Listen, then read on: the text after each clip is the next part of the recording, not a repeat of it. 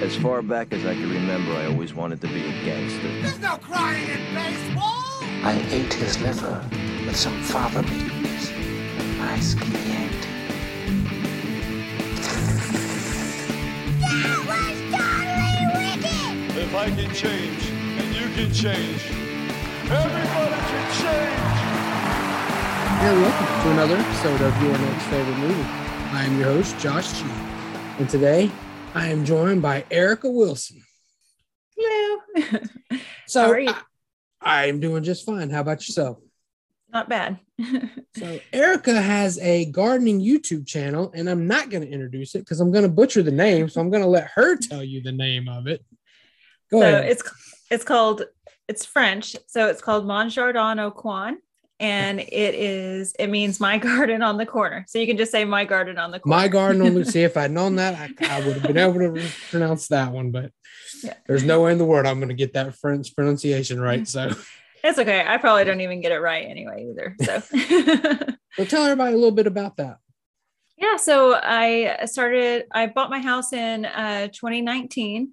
And we were living in apartments before then, so didn't have too much opportunity to have space to garden. And so once I bought the house, I just kind of went crazy. And I started an Instagram page, I think like last May. And then I decided to go ahead and start doing YouTube videos, just kind of showing my adventures of what I do every day, or not every day, but most of the time in the garden, and things that I'm trying out. And, also to maybe help some people avoid making the same mistakes that I do, so it's fun. Okay. So you mentioned you didn't have the room before, but was this like a passion of yours growing up? Like, did you do it with your mom or something, or how did you get into it?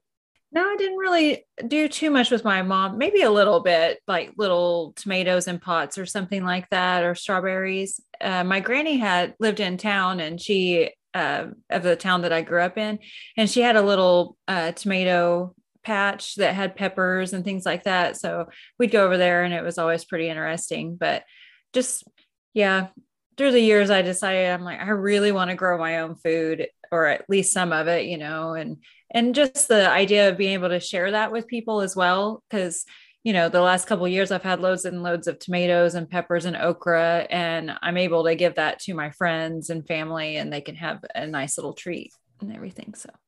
Oh, very nice. Cool. All right. So say that name one more time. How do you look it up? Mon Jardin au Coin. So it's spelled MonJardin AUCOIN. Yes, I definitely would have pronounced that coin. And you can find it on YouTube, my Instagram posts, Twitter, and I just started a TikTok page or TikTok account. All of those are under that name? Yep, all of them are under that name. And you can email me also at gmail.com, gmail.com. So okay. Everything's the same. Luckily, nobody took it. So yeah. Yeah. All right. So you took me back with this, and I forgot to look up. What year is this by? 86? Does that sound 1986, right? yes. Okay. And that's off memory because I forgot to look up the date. I was 8 years old, to put a little perspective on that. So okay. I hadn't seen this movie since the 90s when I rewatched it. And I was like, I kind of regret not watching it more. Like, this movie's so much fun. But yes, we're going to get into Jim Henson's Labyrinth. Jim Henson, creator of the Muppets, and George Lucas, creator of Star Wars, take you on a dazzling adventure. There's nothing to be afraid of. Turn back, Sarah, before it's too late.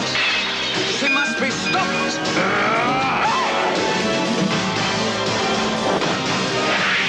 Labyrinth, rated PG. All right, so you were 8. So you probably, did you see this right away, like in theaters, or? So I actually did not get to see it in the theater. I'm not sure why I didn't. Maybe there's no telling, but we didn't go to the movies that often, but we did do it here and there. But how I got to know of it is my cousins had cable. I didn't have cable, but they did. And I would go over there, and they had it taped, recorded it from HBO or something like that. And so I want to watch that, but they always wanted to watch Mad Max. I grew up with all boys, by the way. I'm in the middle of two boys, all boy cousins. So they were always like, no, we don't want to watch stupid Labyrinth. Like, and so my uncle, it was great because he would be like, okay, I'm the deciding factor. And he would put both of the movies behind his back and we'd have to choose. And he would always choose Labyrinth for me. So I think he felt bad for me. It's like, okay, you can watch your movie. It's fine. So yeah, but I loved it so much. Okay, so for anyone that may not have seen it, tell everybody a little bit of what Labyrinth is all about. Yeah, so it has Jennifer Connelly. So a lot of people know of her now. And of course, it has David Bowie. And it's Jim Henson. So, it's going to have lots of puppeteering and, a variety of those kinds of things. But it also had some visual, sort of like computer generated. It was sort of at the beginning of that. They pioneered that a little bit. But it's about a girl that she's supposed to be 16. And I thought Jennifer Connelly was 16 whenever she made that. But it turns out she was actually 14 when she made it. And David Bowie was in his 40s. So, but it's about a girl that she, likes to read. And she's into a lot of like fantasy type stuff. And she still does like, playing kind of, I don't know. She recites this book that she's reading. That's how it kind of starts out. But to me, it's like she's on the cusp of growing up, but she doesn't really want to. She wants to kind of hold on to some of her childhood memories, but she's kind of being forced to grow up because her stepmom and her dad are like kind of like wanting her to do that. But I think it's kind of like her going into a dreamland and then kind of battling with that and finding out that things just happen the way they do and she can't help it, but grow up, so I don't know. It's good. Yeah, no, that's good. Maybe other people have different thoughts on it, but I don't know. So I guess, like you said, from young age, seeing it, it would pick it for you. So how early did you realize this was one of your favorite movies? Oh, I think probably right away, just because I would always like, please, if we're going to my cousin's house, can I please watch this movie? Or maybe it was even a deciding factor of wanting to go to my cousin's house, So they've got Labyrinth.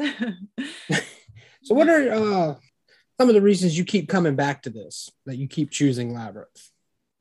Part of it is the spectacle of the puppetry. And I just think that's so amazing that, a lot of times it's people back there.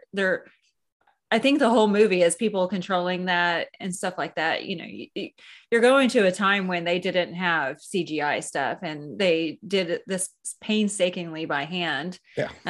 And in that Hoggle, it's like a smaller person and she has like a mask on, and so like they had electronic, kind of like a remote where they were able to do that, which was cool.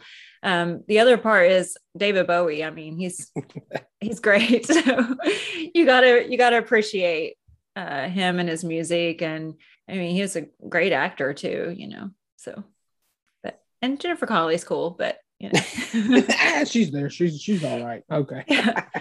And going into dreamland like that, I like things with time travel. And I think that this kind of falls under that umbrella of being somewhat of a time travel film.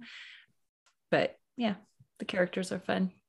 Okay. So that makes me want to ask you this, and I don't know that I've ever seen this one, but they always kind of go hand in hand. Do you like the Dark Crystal as well?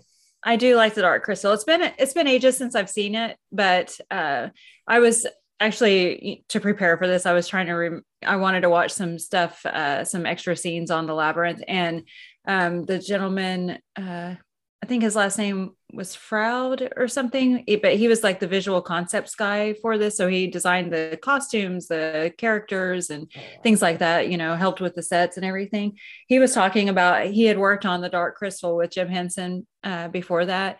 And there was a lot into it. And he said that he's like, no, I'm done. I'm never doing any of that again.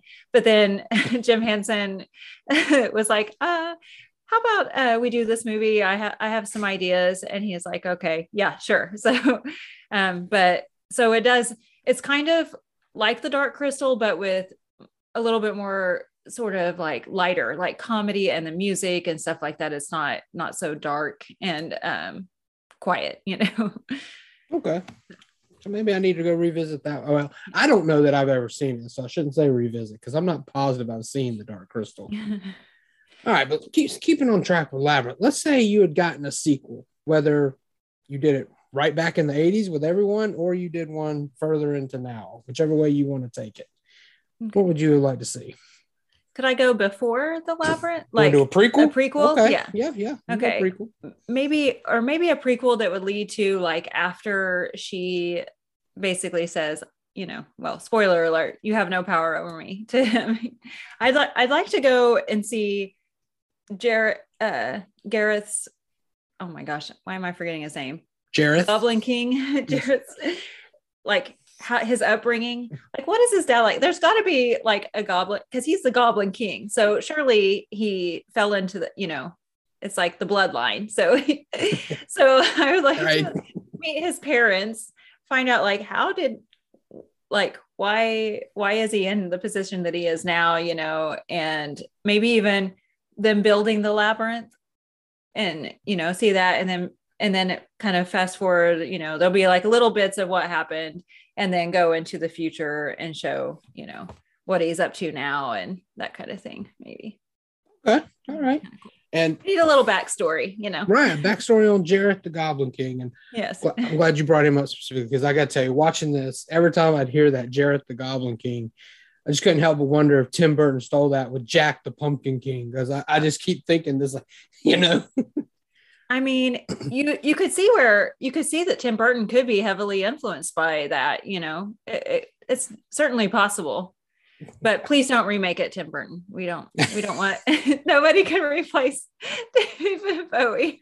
Oh, well, we don't want that. We don't. But you led me so perfectly to our next part, where we do get to talk about the dreaded remake. And if they were to do it, who you would put in some of these roles, whether Tim Burton's directing or not. I don't think, I don't know. I don't think that should ever happen. There are some movies that just cannot be touched, you know, some characters that cannot be touched. And I really, truly think that could not, that would just be, it would kill it for me. I would cry and maybe set up a petition. Don't let this happen. Oh, no. Would you sign it? Because I need somebody to sign this to get it going. Yeah, I would sign it. I would sign it, actually. Yeah, I would sign that to be behind that.